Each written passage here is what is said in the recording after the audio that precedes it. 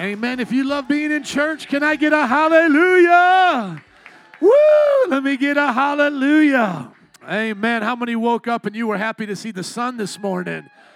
The sun is shining. Do me a favor, open up your Bibles with me to Ephesians chapter 1, verse 3. I'm so glad that you're here. I wouldn't want to be anywhere else than in the house of God. How many of you know your best day as a sinner is still not as good as your worst day as a saint? I would rather go through what to me was my worst day, my sister's funeral. I would rather go to that every single day of my life than to have Jesus with me, than to have that high party that I had, whatever I was doing. You know why? Because I didn't have Jesus. And if you don't have Jesus, you don't have nothing. Can I just talk to you right now? So how many are happy to be here? Amen. In the house of God. Give it up for Jesus. We love you, Lord. Amen and amen. This scripture today is going to hit you hard, and it's going to come real correct, but it's also going to bless you. Are you all ready for this passage today? Ephesians chapter 1, verse 3 is the passage that we've been in the last couple of weeks. We're in a sermon series on the book of Ephesians. How many have been enjoying the book, Ephesians? Do me a favor. If you read your Bible 7 days a week, you should do that. The Bible says you don't live by bread alone, and you eat every day, right? You don't live by bread alone, but by every word that proceeds out of the mouth of God.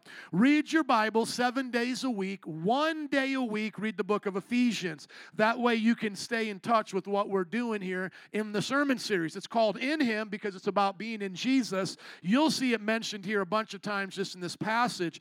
But then we've broken down the passage into bite-sized pieces. This is 12 verses right here. And trust me, I counted them because if you take 14 minus 3, what is that?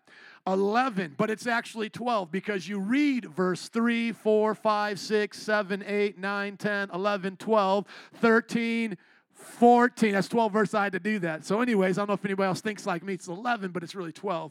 But here's how it is. You make this a part of your life. This sermon series is about what Paul is speaking of in him and the revelation. And then this little chunk is about what he's thankful for. Can I get an amen? If you're thankful. Look at this. Verse 3. Praise be to the God and Father of our Lord Jesus Christ, who has blessed us in the heavenly realm with how many spiritual blessings? Thank you. Every spiritual blessing in Christ. That is the heading for all the 14 things we're learning in these 12 verses. For he chose us in him before the creation of the world to be what? Holy and blameless in his sight. Now let me ask you a question. How should you look at yourself? The way you see yourself in the mirror or the way God sees you? Come on, the way you look at yourself in the mirror may be messed up. You may see your pimple, your zit, all of those things. But God sees you as what?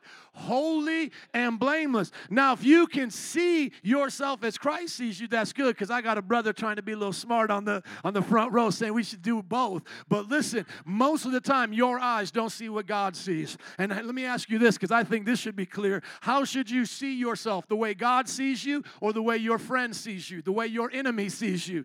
The way the people at your job see you? You better look at yourself the way Jesus sees you. This is not make-believe. Oftentimes, we read the Bible, and it would sound like this to us. For he chose us in him before the creation of the world to have wings so that we could fly. That's honestly how some of you read that statement, because you look at yourself in the mirror and you don't think you're holy. You don't think you're blameless because you can place blame and condemnation all over your life and all the mistakes that you've made. You can look at your past and see how messed up you were. And then if you can't get it all, your friend will remind you of the things you used to do. But in Christ, literally think about you going into another dimension. When you walk into Christ, you leave the past behind. The old you is gone. Behold, the new you has come. All the sin is washed off of you. All of the blame is washed off of you. All the unholiness is washed off of you. And if we were looking at it like how that movie was, I could see that thing, and they would step into it, the gate. What was that science fiction show? Stargate, thank you, Stargate. And they walk through like that blob of energy. But what are we crossing into from our life into his life? It's the blood. It's the blood. That's why he chose us in him before the creation of the world to be what? Holy and blameless in his sight. So stop arguing with God, because that's pride. Let me just say that right now. If God says you are and you say you're not, that's not humility. If God says, I see you as holy, and you go, but I'm not holy, I'm so messed up, I do all these bad things. God says, you don't see me the way I see you. Stop acting in pride. Because I say to my son, you can do this. And he goes, but I can. I'm not able to. And I go, yes, you can. I know who you are. You're a Vorostik. You can do this. Believe who God said you are. You are a king's kid. You are a Christian. You are Christ-like. You are a disciple of Jesus. Now, if you're not born again, you ain't none of this, and that is the truth.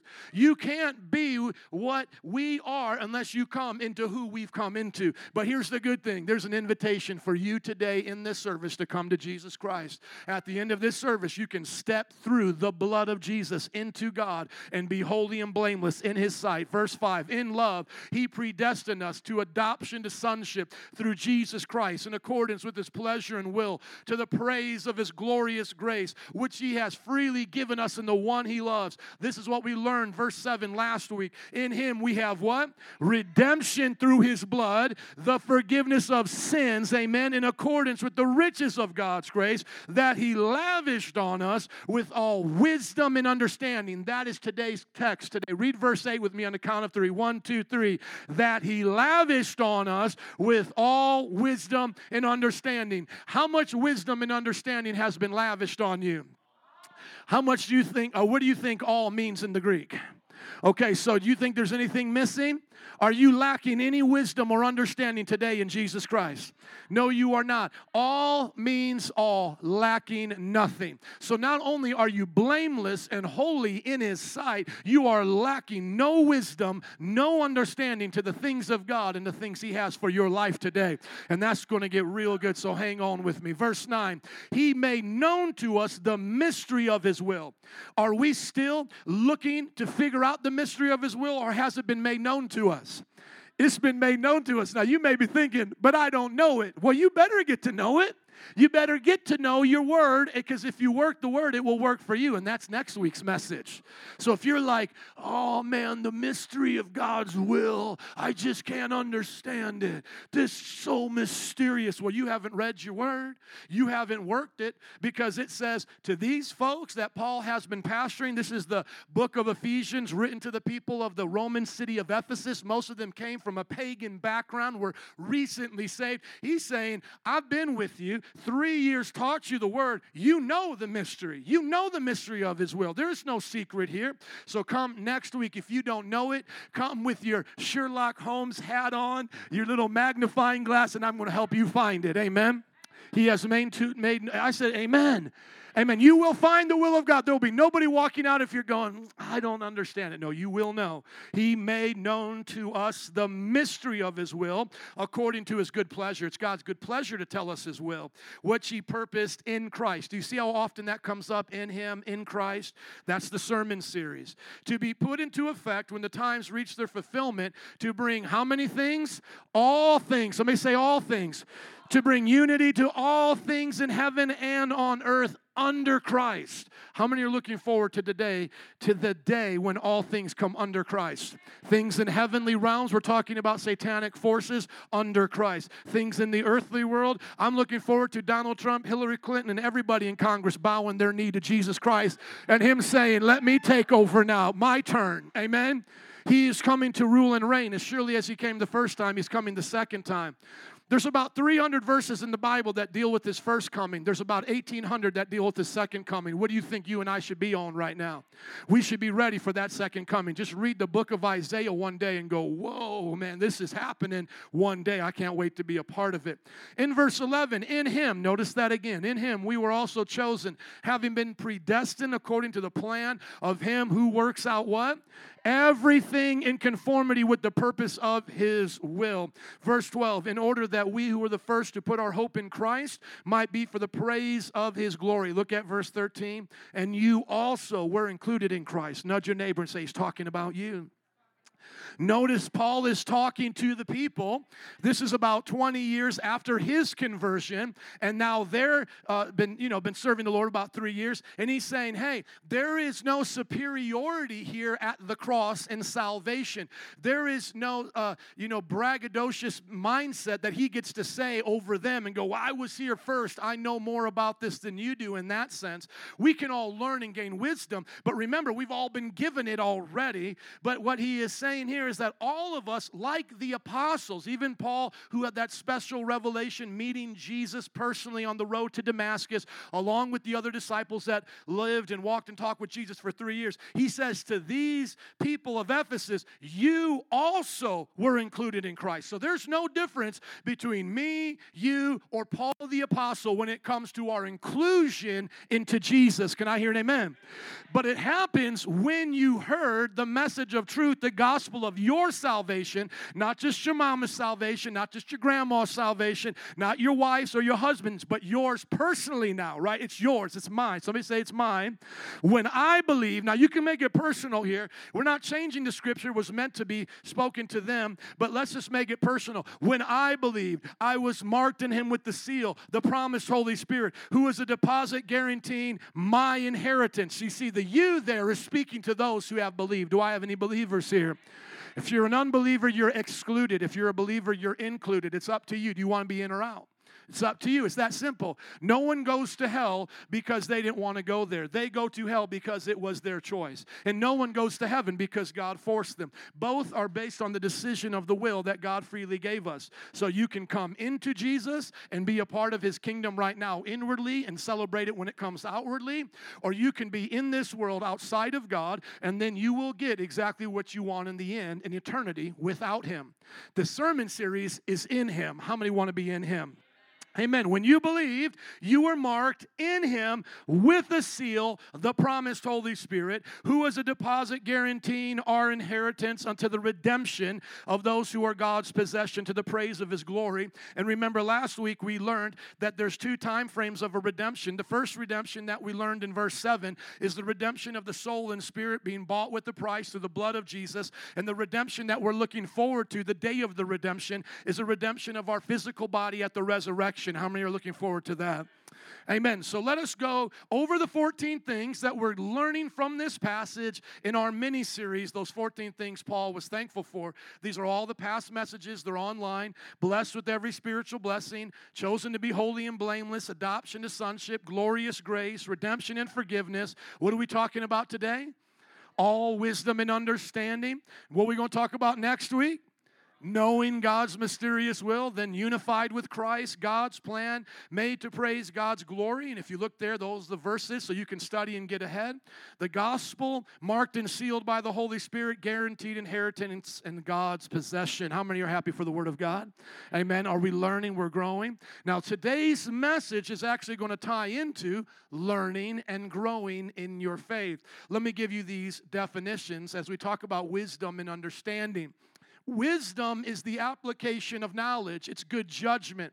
So when we use the wisdom that God gives us, we're applying the knowledge that we wouldn't have without him. Now, let me just stop right here, because a lot of people think they can have knowledge without God. And so there may be a sassy atheist that goes, hey, Christian, come over here, watch this. I don't believe in God, but 2 + 2 = 4. See, I know that, and I don't need a God. What they don't understand is why they know that. They can know how math works, but they don't know why math works. So all you have to do is ask the sassy person, say, why does that work? And then they can say, well, because, evolution and it came from a big bang and we're all here now. Well, who banged it and what happened, Because nothing from nothing comes. You can't get a big bang out of nothing. And now you know what they have to do? Now they have to put up a big question mark and be like, well, I don't know. It just works. And we just happen to be here. That's all I know. And then you go, that's because stupid is as stupid does. Because wisdom says if something is here intelligently, like math, like science, like logic, it came from an intelligent mind. It did not come from nothing. Do you understand that? So they may be able to use wisdom whether they believe in God or not, but they are borrowing it from God. Are you listening? I got to get you guys to get this. I don't see many nods going or amen, so I need to repeat myself, go Polish on you a few times here, okay? So let me just repeat it a few more times, okay? When an atheist or an unbeliever says, I know stuff, but I don't believe in God, ask them how they know stuff. How do you know it? Well, because my brain, blah, blah, blah, blah. Now, why do you know it? Why do you have a brain that works? Do you understand? You back them up. They'll come to a place of a question mark where they'll say, I don't know, right? Look, let's just go through it again. How do you know math works? Because my brain tells me it works. Where'd your brain come from? Well, it came from my mama's womb. Where'd your mama's womb come from? Her mama. Where'd her mama come from? My mama's mama. Okay, to the what? To an animal? To what animal? To what animal? To what? Okay, what? To a single cell organism? To the planets being expanded? To what? A big bang? Now what banged it? Who banged it? Do you understand this? This is why the Bible says the fool says in their heart there is no God. So everybody is using God's wisdom right now. God is logical. God is sensible. God is reasonable. God is mathematicianable. He's a mathematician. There is nothing that is true in any branch of knowledge that you or I ever discover that has not come from God. God says of himself, I am the way, the truth, and the life. Okay? There is no truth outside of God's truth. Now, when I say that God is logical and reasonable, some of you Christians have been backed into corners where you have given up logic to be a person of faith. But you don't understand that faith is always logical. And let me help you understand. I didn't say faith makes sense to you, but it's always logical. God cannot lie. That means he can never be illogical. Illogic is a lie. Jesus is the truth. He can never lie. So now, look at Peter walking on water. When Jesus said to Peter, come walk on the water, come to me, you and I may say, that's illogical. But you don't understand who is the one that said he could walk on water. Jesus, the one who created the water. So is it illogical to trust the designer of the entire universe that you can do something? No, that's actually logical to listen and obey to the one who creates things.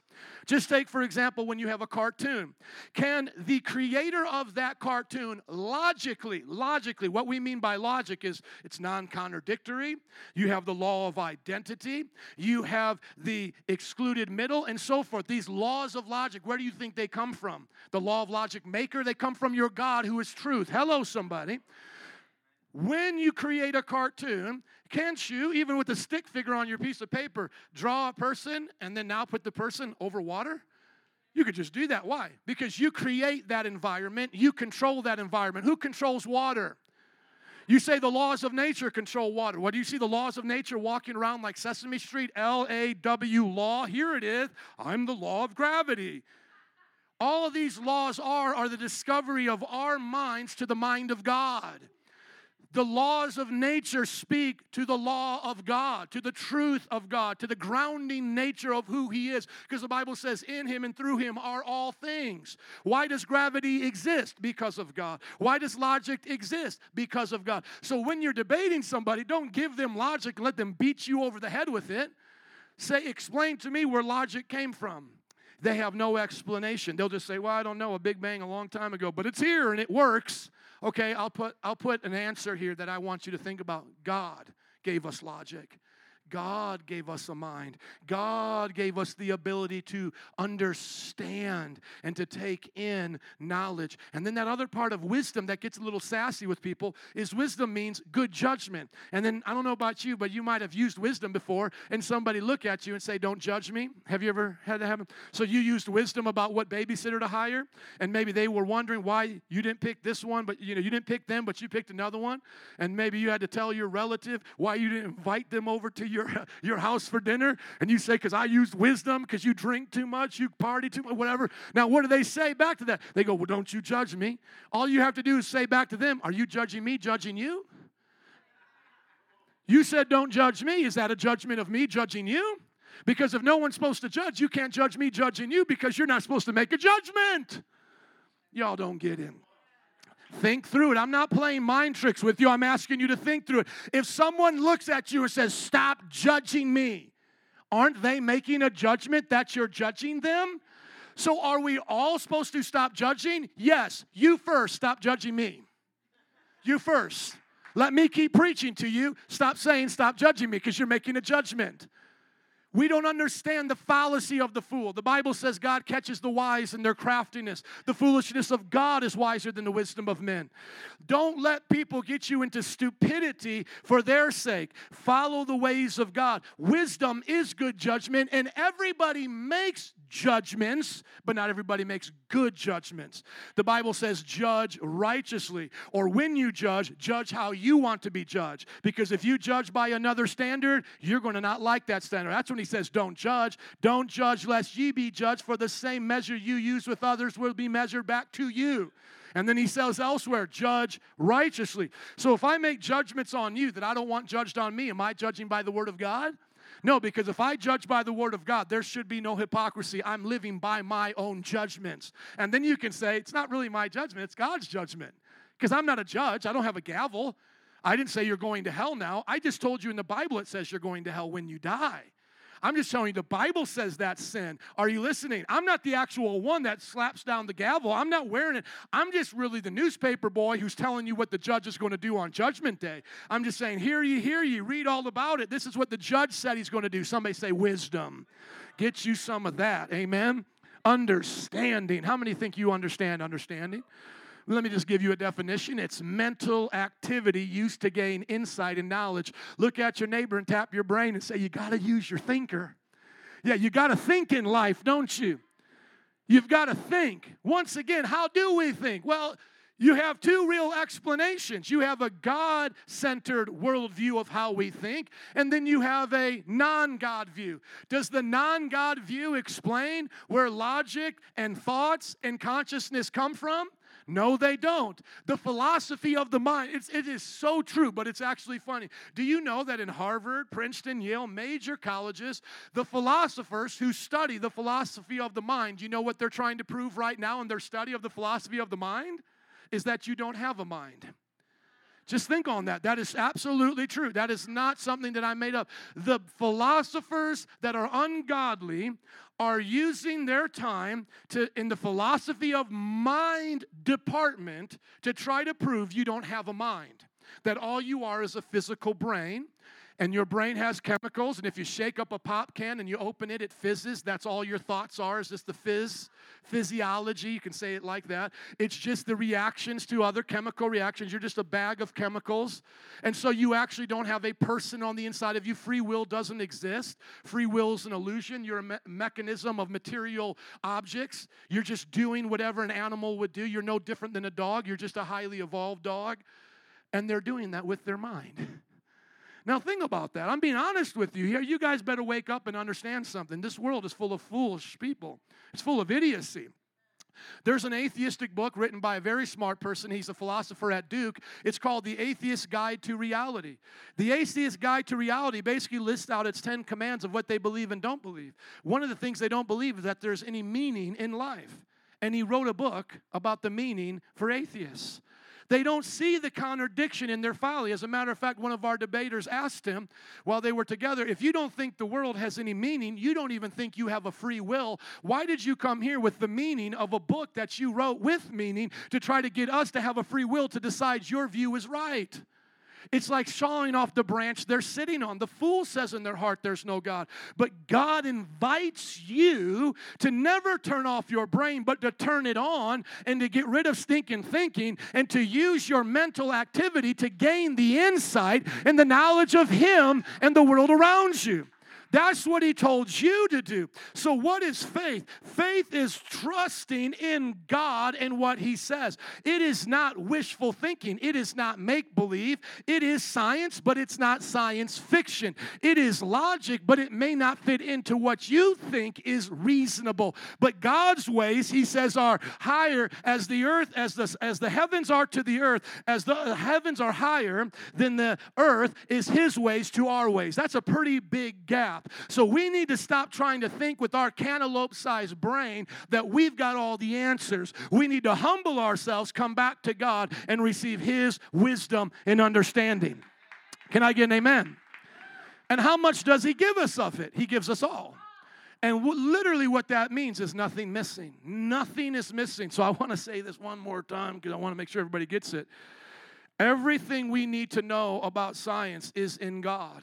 Those who seek God and do science will do the best science. All we know or need to know about computer technology or about virtual reality or about astronomy and astronomy, and all that we need to know with a telescope and a microscope is found in God. Those who put him first and seek him first will be the best at what they do. And I challenge every single one of you who are thinking people and take this serious to research why the scientific revolution happened among Christians in the West, never in the East among Buddhists, never among Muslims, never among any other people group. Even the Greeks with their basis of philosophy and their little bit of mechanical engineering, there was no such thing as what we know as the scientific method and the scientific revolution until men like Francis Bacon and Kepler and Newton applied the wisdom of God to their real world. They believed in an intelligent designer and creator made the world intelligibly known and designed. When you look at the God of Hinduism or Buddhism, it's more of a force and it's not a personality. And you see, you are stronger than the God of Star Wars because you have individual thought and you cause things. You have causality. A force, electricity, can cause nothing on its own. And so it was the Christians who went beyond Eastern thinking of a God that was a force and a personless energy and began to understand that God is an intelligent person manifested with knowledge and wisdom in communication with causality. And it was through there they understood that if causality happens with God and thought and creation, causality is found in the natural order. I challenge you to go and study that. Everybody say wisdom and understanding. Thank you. Now moving on to the practical benefits of this. Ephesians also mentions wisdom in other places. Ephesians 1:17 says, and by the way, this is the next section that we'll be getting to in Ephesians. It's called Paul's prayer. Paul's prayer here. Ephesians 1:17. It says, I keep asking. So here's a prayer that a pastor that keeps asking things for his church. Let's see what he keeps asking. I keep asking that the God of our Lord Jesus Christ, the glorious Father, may give you the spirit of wisdom and revelation so that you may know him better. How many think that should be my prayer for you often? I should keep praying it over and over again. God, I pray that our plumbers that are in this church know you and are the best plumbers in this world, God. God, I pray that our engineers know you and become the best engineers. I pray our mothers and our fathers know you. I pray that our children know you and they be the best at all that they do because, God, you give us wisdom. You give us revelation. You give us insight into the things we don't understand. Ephesians chapter 3, verse 10 moves onward into a place about the church, and we'll get to this, and notice how the church's place is with wisdom. Notice this. His intent, talking about God, was that now, everybody say now. Come on, say it in Spanish. Ahora, now, through the what? The church, the manifold, multi-dimensional wisdom of God should be made known to the rulers and authorities in the heavenly realm, starting with the devil and his bunch, according to his eternal purpose that he accomplished in Christ Jesus our Lord. Understand these two things in this passage. The church is responsible for the knowledge and the wisdom of God. That means the church should have the greatest of everything that has to do with human flourishing on this planet. Doctors are found in the church. Lawyers found in the church. How many believe lawyers need to be in the church? City planners in the church. People in business in the church. Mark Zuckerberg needs to sit in this church and get him some of God's wisdom. Are you listening? The church has the authority to have the wisdom of God based in God to then use it and apply it right in this world. Because let me tell you, smart people can do dumb things. See, a lot of you have a wrong view of history. You have a view, a lot of times we even think it the same way about the gangbangers out here. We just think they're unintelligent. We think the Germans of Hitler's day were unintelligent. The Russians of Stalin's day, they were just stupid. Slave owners, stupid. We always put wickedness with stupidity. What you don't understand is that smart people can do dumb things, and they do it all the time. They do it all the time. Genocide is crafted by smart people. But what's the issue? They do not have the wisdom of morality. Morality is a multi-manifolded part of God's wisdom. Just like a diamond has multi-facets, God's reflection of his wisdom to us has multi-facets. And if you divorce morality from a Germany that's really smart and wants to fight people, what do you have? Genocide.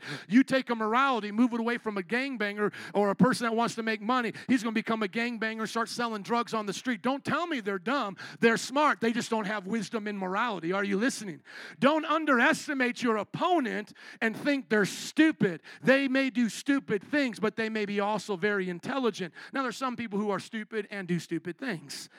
But that doesn't mean that everybody who does dumb things is not smart. Some of them are very smart in what they do, but they don't have morality. See, there is a manifold nature of wisdom. So this is why I say, where do you want your mayor to be on a Sunday with the wisdom? He's pretty smart, Rahm Emanuel. He's going to do a lot of stuff in this city. He's going to do it this week or whatever. Do you want him to be at the lake or sitting in church basing his life upon the wisdom of God?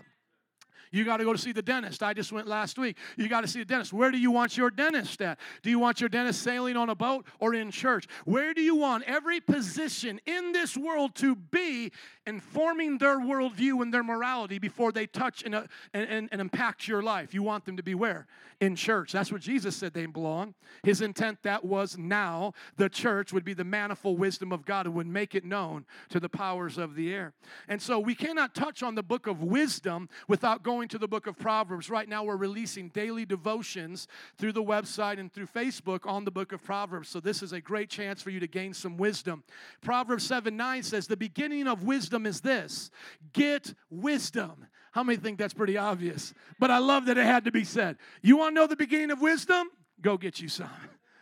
But really, that's important because a lot of people don't want it. They don't want it, and they wonder why they don't have it. Because they think they're going to get hit and get wisdom because they get hit by the wisdom tree, or it's going to fall on top of their head, or what people call osmosis, just by hanging around others. No.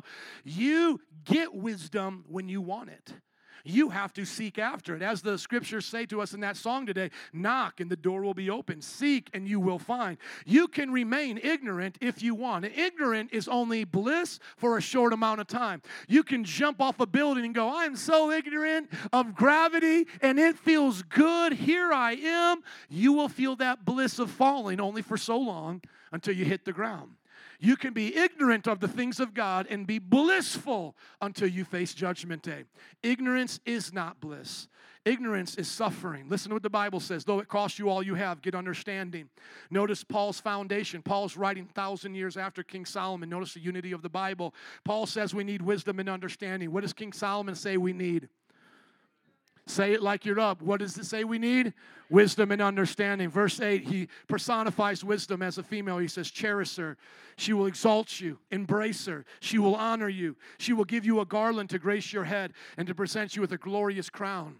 Joseph was a slave in Egypt, and God gave him wisdom, and he prospered. They threw him into prison. He was still wise, and he prospered. You could throw him in a pit. You could put him into the Potiphar's house. You could put him in prison, but you couldn't hold back his wisdom. Some people you put in a palace, and they're still stupid. Some people, they win the lottery, they're still stupid. Are you listening to me?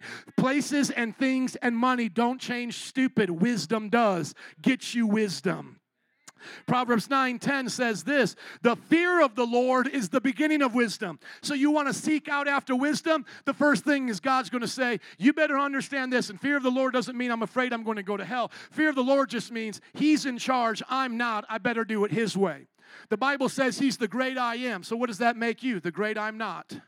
He says, I am the creator. You better bow your knee and say, I am not the creator. Are you guys listening to me? He says, I am the provider. You better bow your knee and say, I am not the provider. You can make money, but you can't provide. I'll be here all day explaining that. Because a lot of you got a home, but it ain't happy. Hello? A lot of you got a wife, but she don't love you, man. Come on, but you think you working hard for your family all day. You're not a self-made man. You're a self-made mess. Check yourself before you wreck yourself. The fear of the Lord tells you, I'm not in charge. The fear of the Lord says, God's in charge. I've got better do it His way. Somebody once again may say, well, look at Steve Jobs. Look at all these rich and famous people who do it without God. All I have to say to you is look at a kid making a sandcastle on the ocean before the tide comes in. How long is that sandcastle going to last? As the Bible says, look at eternity and look at those places. Those are sandcastles, my friend. Build your house on the rock of the Word. And so He is all of that. But guess what? Now I'm in Him. So I got some provision because I got the provider. I got the peace because I got the peacemaker. Amen. I've got the ability to be creative because I've got the Creator. I'm in Him and He is in me. Verse 11, for through wisdom your days will be many, years will be added to your life. If you are wise, your wisdom will reward you. Now here it is. If you are a mocker, you will suffer alone. Now, that means you will suffer eternally in hell alone. So the first wisdom that we need is to accept God into our life. Fear the Lord. Know that you didn't give yourself life, and ultimately, you're not the one that ends your life. You may be able to commit suicide or do something crazy like that, but guess what? You wake up in eternity. I still got a soul. I can't kill that. What do I do now? Hello, somebody. You better shape up, amen? Some people think I'm just going to end it, and then they open their eyes and they find out it didn't end nothing. You just welcomed yourself to eternity on the wrong side. And I'm not here to be mean to people who have been depressed or whatever, but I'm just being very honest with you. You didn't give yourself your life. You better not take your life. Be wise or you will suffer alone. Mocking is to mock what we're saying right now. I don't need that, church. I don't need what Ephesians says. I don't need the manifold wisdom of God to come from the church. I get it from Google. I don't need Jesus. I don't need the fear of the Lord. All I need is $1 billion.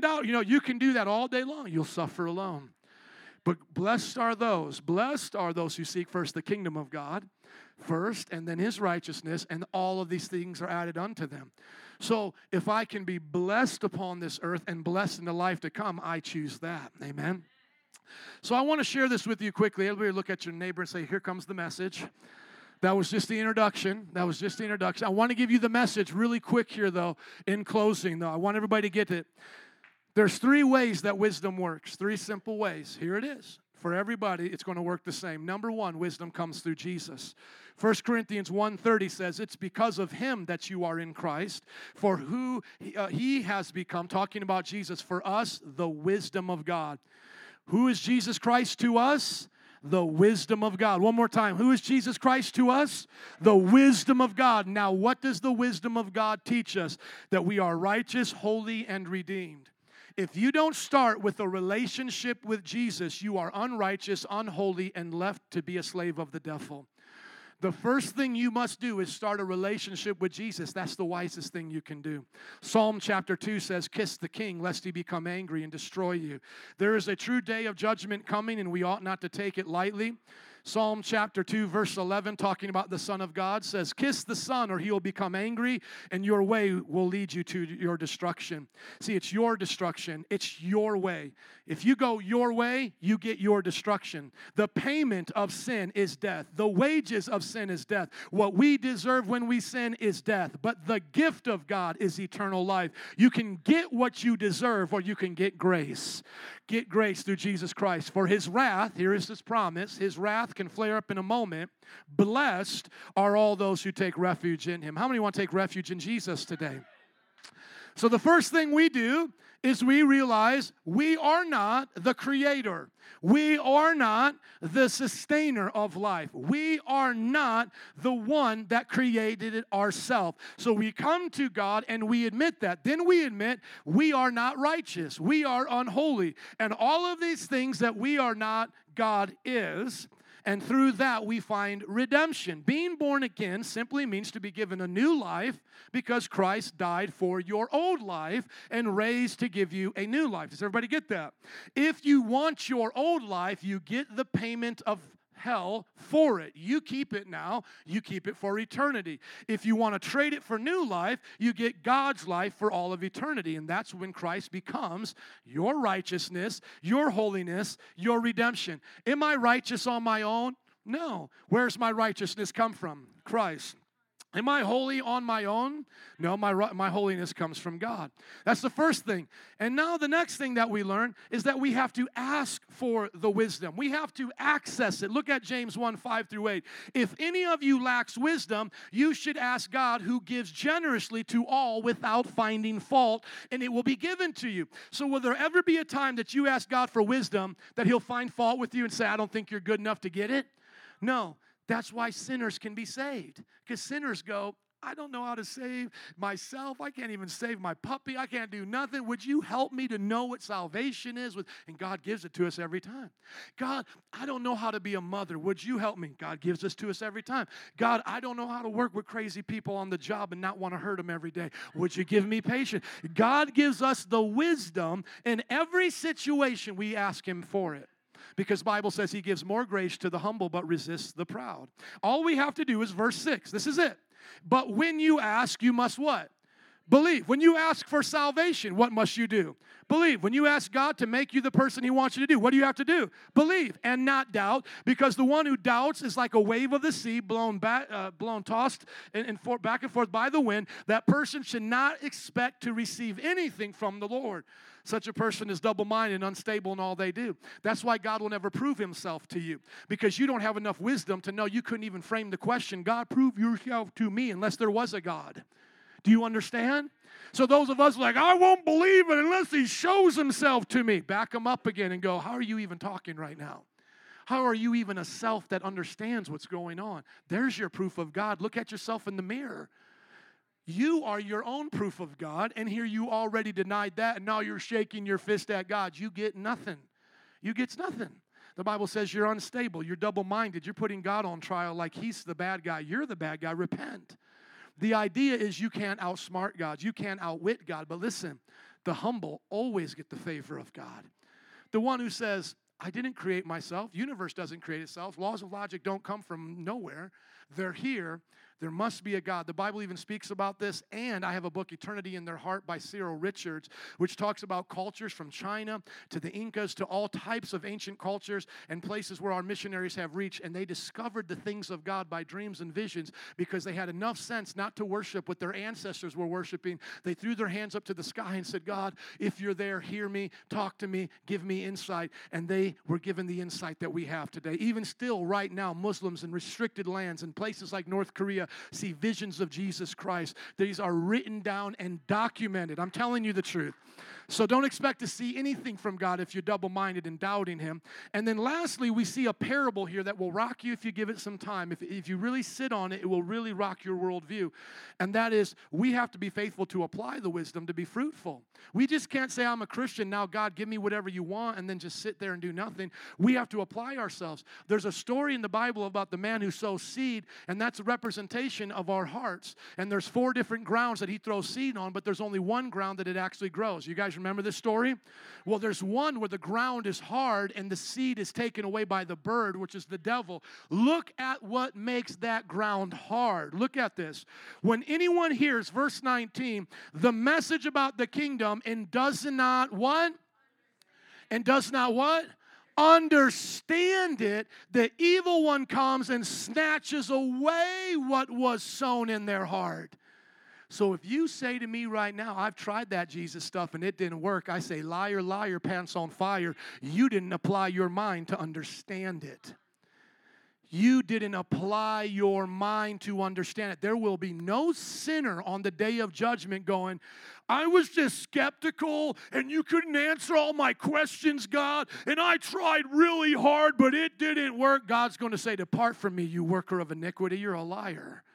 Everything from the breath you breathe to the intelligence of your mind to the reflection of my image in the mirror to the love and the morality that you felt in this world was all a proof that I existed. All you had to do was understand where it comes from. Where it comes from. And where does it come from? My friends, open up the first page of your Bible, and this is where wisdom is poured out. Can I hear an amen? In the beginning, God created the heavens and the earth.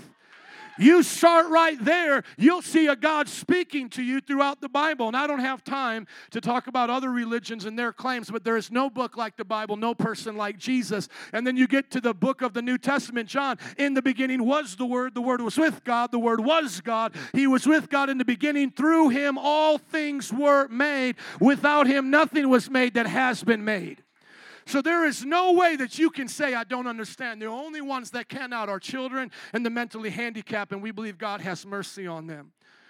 And look at the bottom of this parable, the end of the parable rather. What is the difference between the other three? You know, the one who has a hard heart doesn't understand. The one that's like a cracky, shallow heart, you know, like a little crack in the ground. The seed doesn't grow deep. The sun scorches it. The third one is with weeds. Weeds choke it out. But what makes this soil of the fourth one so good that it continues to bear fruit 160, 30 times? But the seed falling on good soil refers to someone who hears the word and understands that every single thing in your life, if you're going to be fruitful in it, will be dependent upon your ability to understand it.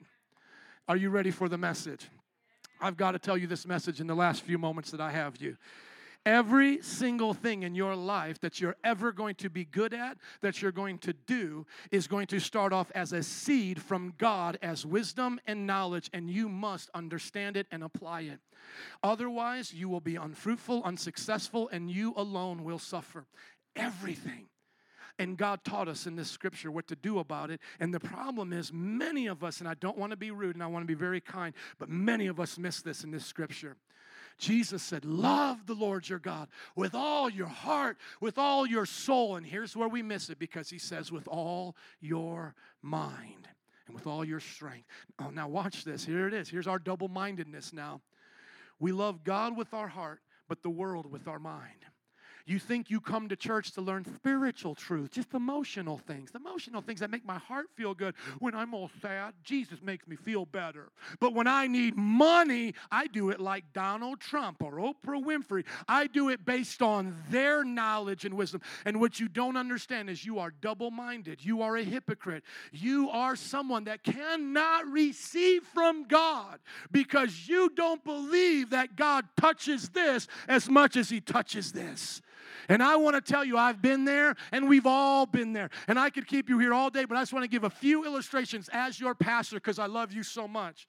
We have people in this church that I admire so much of what they do in all different types of jobs. But they all have one thing in common. They have had to have wisdom and understanding to be successful at it.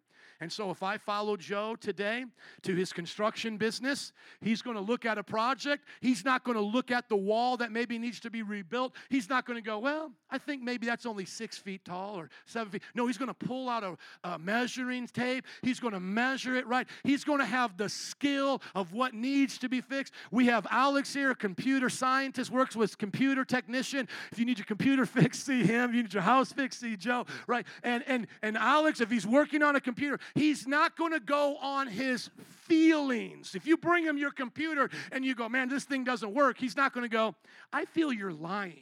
Just go back and try it again. No, he's going to run a diagnostic test on it. He's going to run certain programs on it to find the problem. Are you listening?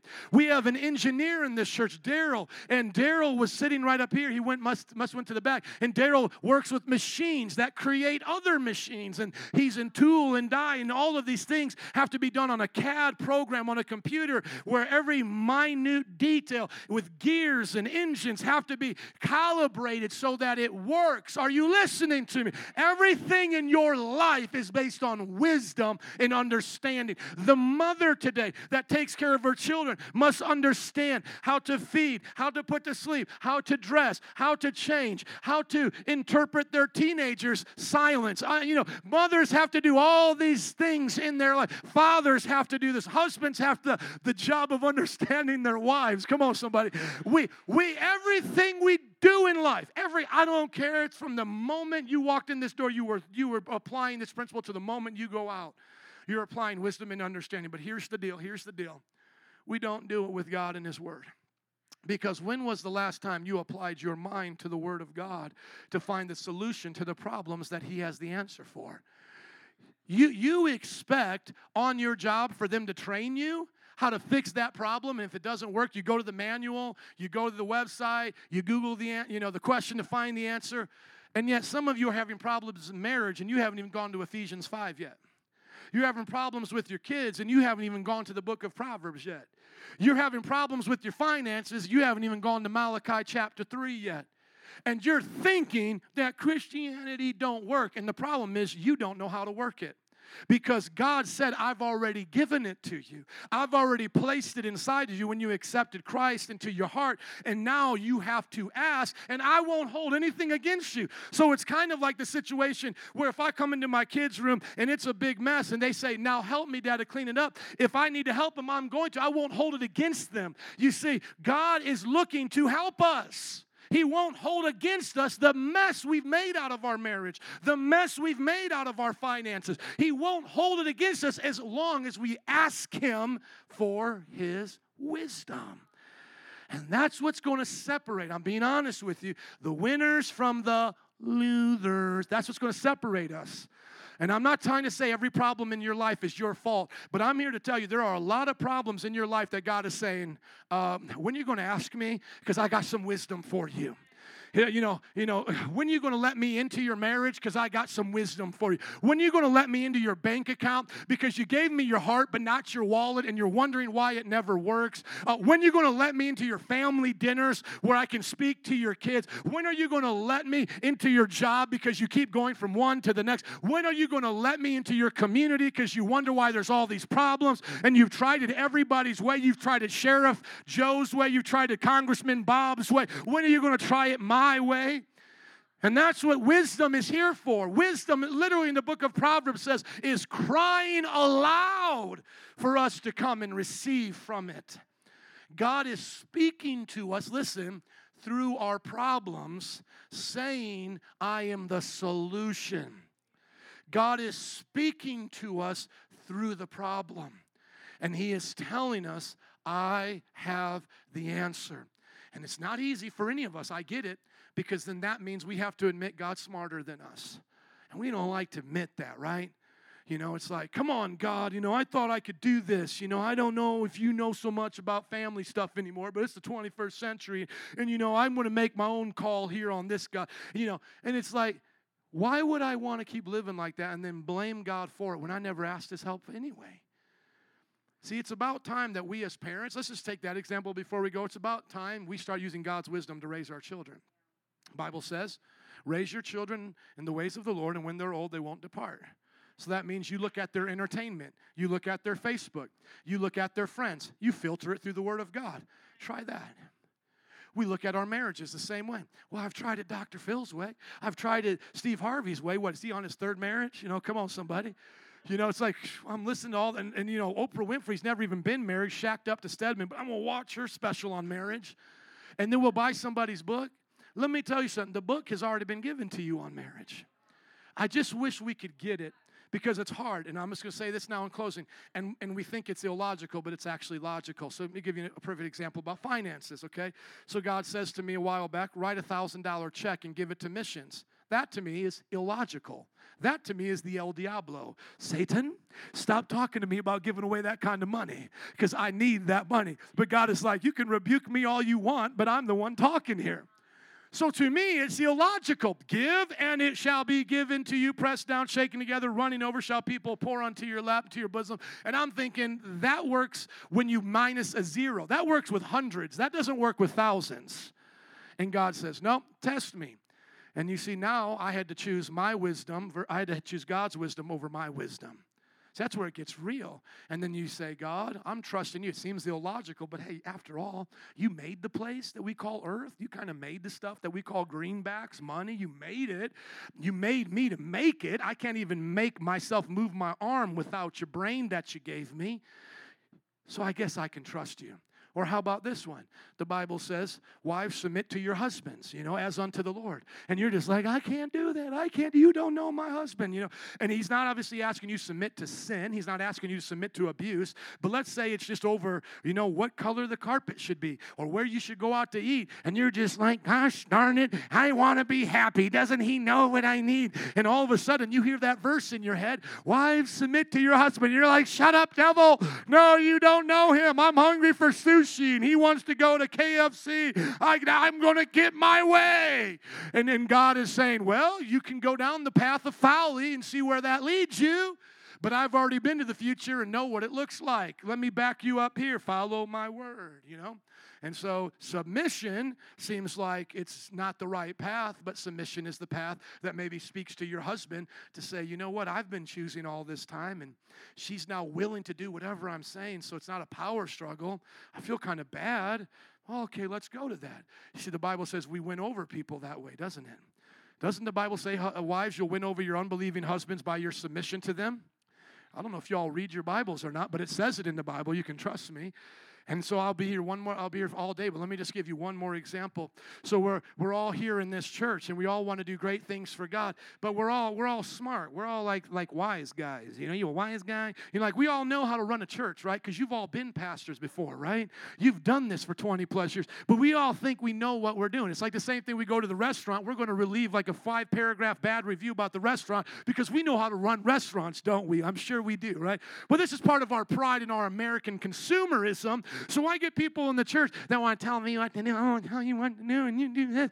But what are we supposed to do in church? The Bible says submit one to another, be unified in a vision, because when you have thy vision, that's a dividing of the vision. And so you may say, there's things here I want to change, there's things here I want to do. Well, guess what? Join the vision, humble yourself, grow the church, and let God bring your idea to the surface.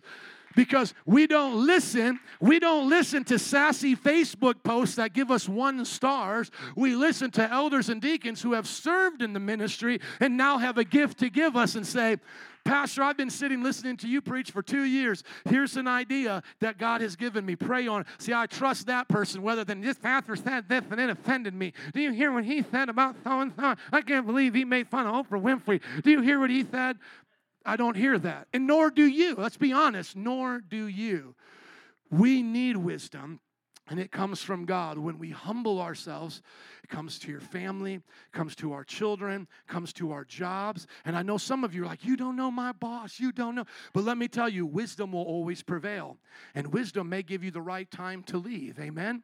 Because you cuss him out, you're not getting a good review as you go to that next job. Maybe the Lord says, serve him for 2 weeks, and I'm going to open up a door over here, and they will gladly write a review, right? Because maybe they don't like you either. Hello. Sometimes bosses don't like their employee. You ever thought about that? Can I get an amen for some bosses in here? We're always thinking like we're under. You need to learn to think like you're on top sometimes. Amen? Let's stand up and give it up for Jesus. Wisdom. Wisdom. Band, would you come? Altar workers, please. Would you bow your head and close your eyes and just surrender your will to the will of the Father today? Come on, say, not my will, but your will be done. The prayer of submission today will save the lost. If you mean it and you truly want to be saved, you will be saved. It will save the Christian from bad decision making right now. If you say, not my will, but your will be done. How many need the will of God in their families? I double dog dare you to pray it right now. God, give me wisdom to be a father. God, give me wisdom to be a mother. Children, pray for wisdom to submit to your parents. Come on, how many of you need wisdom in your finances? Lord, give me wisdom to make money, to save money, to spend money, to repeat. Come on. God, I need your wisdom. Right now in closing, God is giving wisdom. If anything, right now, you're going to sense that the Lord is welcoming you to the table. The Bible says in Isaiah, come, let us reason together. Let's reason together, says the Lord. Though your sins be like a scarlet, I'll make them white as snow. Though your folly be abundant, His wisdom will be what He gives you. Wisdom, understanding. How many of you right now want to pray for wisdom in this city? Wisdom for our politicians. The Bible says to pray for those in authority, to pray for our leaders, to pray for our police department. Come on, this is not a library, it's a prayer meeting. Can I hear somebody else praying today? Pray right now in this church like you mean it, that you actually believe that your prayer was going to bring wisdom. Right now, wisdom is available to all who ask. Do you know that our founding fathers used to pray for wisdom? Do you know that our civil rights leaders used to pray for wisdom? Do you know that our military has chaplains for wisdom? Come on, can you think of any place where stupidity is a good thing? Can you think of any place right now where you want stupid people doing stupid things? Pray for wisdom. Wisdom right now, 30 more seconds. Wisdom. The Bible says all wisdom is in Christ today. Wisdom. Wisdom in science. Wisdom in mathematics. Wisdom in engineering. Wisdom for plumbing. Wisdom for the church. Wisdom for your family. A few more moments. I'm just praying today because I need it. I can't do this without the Lord. The best that I can do is build a sandcastle. That's all that I can do in my own ability. Jesus. Jesus. If you mean it today, would you thank Him for it? In your own words, say, thank you, Lord, because I believe it. You can't receive what you don't believe. James says you can only receive what you believe. Do you believe you're receiving right now? Do you believe that God's going to meet you at your dinner table tonight when you get together and do devotions? Do you believe God's going to meet you on your way to work tomorrow on your commute when you put on the scriptures and prepare for your day? I challenge some of you in the midst of the hardships of your day to take a deep breath and in your sigh of relief say, God, I trust you. Under your breath if you don't want your friend or your coworker to think you're weird, but do it nonetheless and watch God what He'll do in your most stressful situations. Pray for wisdom. Seek Him. A few more moments. It's worth our time. It is worth our time to pray for the wisdom of God. In Jesus' name, would you say amen? Amen. We're going to dismiss, and if you need prayer for wisdom or you want people to help you understand more about what we do in this church, please come see them. But let me just say this quickly. Today can be the start of a new day in your life. What will change it is your wisdom and knowledge of what you do. Think about all the times you've had wisdom and knowledge and it changed. Another thing can now change. It doesn't have to be the same. Wisdom is the answer to all of our problems, the understanding of God. And don't try to do just what you see other people do. My wife and I may do an hour devotion every night. You may do a 5-minute one with your wife next to your bed. Just wake up in the morning, honey, let's pray for 5 minutes. But how you're going to know which one to do is to seek the Lord. Same thing with saving money. Everybody knows you got to work hard, save hard, and spend wise. But some people may say, spend only 90% of your budget, save the other 10%. Some will say, live only off half of what you make, save the other 50%, retire at 55. Some may say, work 2 jobs, work 1 job, start your own business on the side. How are you going to know what works for you, right? You pray, you seek the Lord, be led by the Spirit. Can we give it up for Jesus one more time? Amen. Can you slap your neighbor high five and say, you got all you need, baby? Amen. God bless you. You are dismissed. We'll see you at life groups. Have a great week. If you need prayer, come on up. Amen. If you need prayer, come on up. Otherwise, we'll see you.